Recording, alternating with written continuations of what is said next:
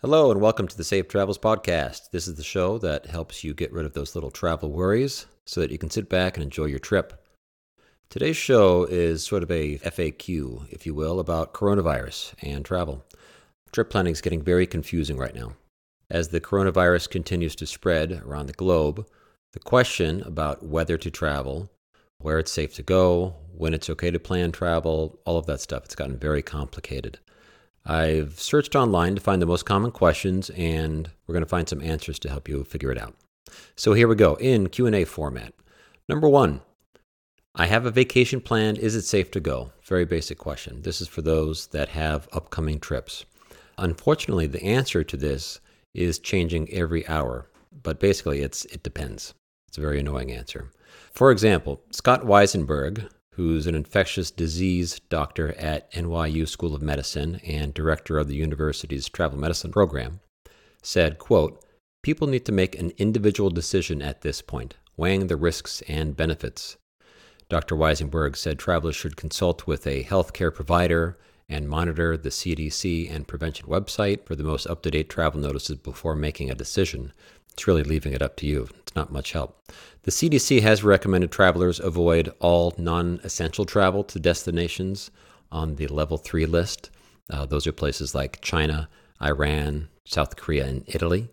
If you're an older adult or have a chronic medical condition, something ongoing, the CDC is advising you to avoid visiting Japan, which is on the level 2 list. If you're thinking about boarding a cruise, the CDC has officially recommended that travelers defer those plans. They don't take the trip, especially if they have underlying health conditions.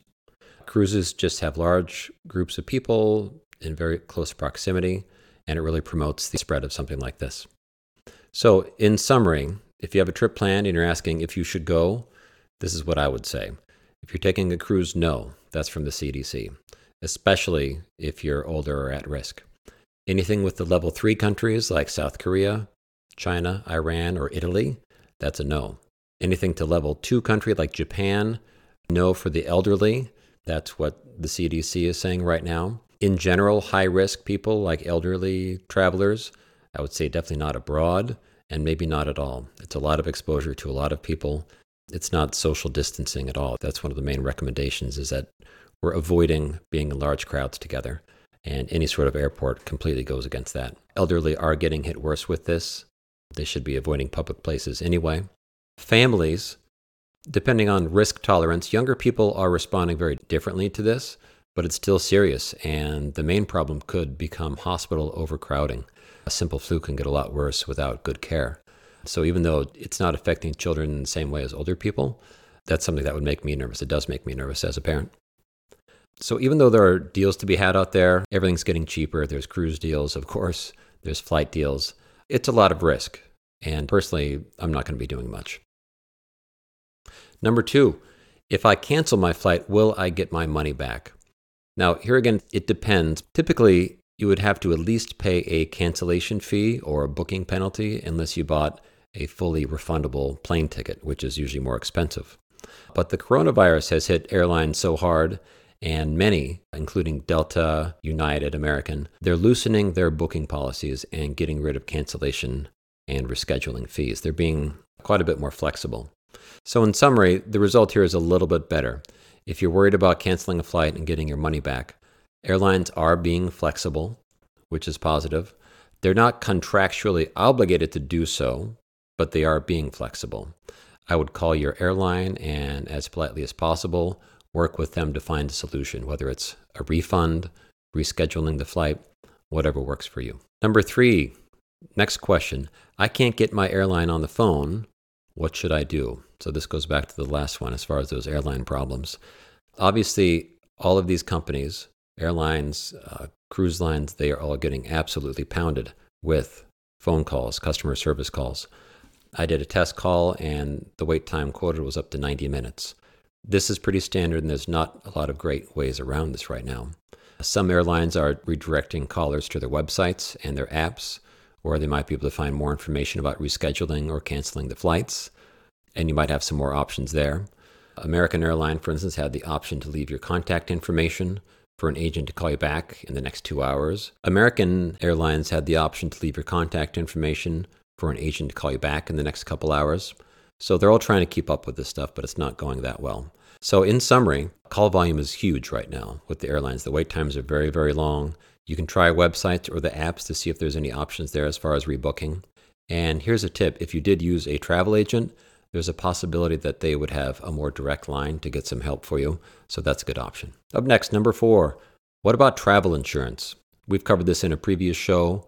Insurance companies have very specific circumstances under which they pay out for cancellation. These are called the covered reasons for cancellation. They include things like someone getting sick, a hurricane, job loss, things like that would cause you to cancel a trip. You can file a claim, get any prepaid expenses back. However, choosing not to take a trip because you're concerned about getting infected with the coronavirus is not on that list of covered reasons. The answer has been to buy something called cancel for any reason coverage, which costs more, but it lets you cancel the trip and get up to 75% of your money back, which is certainly better than zero.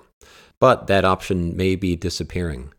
As of last week, April Travel Protection, very large company, stopped selling cancel for any reason policies after its underwriters required them to pull it from the market. Sales have shot through the roof for this kind of product, and all that extra concentration of risk has underwriters nervous about selling more. Other companies like Generali and RoamRight have also stopped letting purchasers upgrade to cancel for any reason. But other companies like Allianz are going in the opposite direction and actually extending coverage. Epidemics are usually not included in travel insurance coverage, but Allianz has said that for a limited time it will accommodate claims for trip cancellation and emergency medical care for travelers who become ill with coronavirus. So there could be some options there.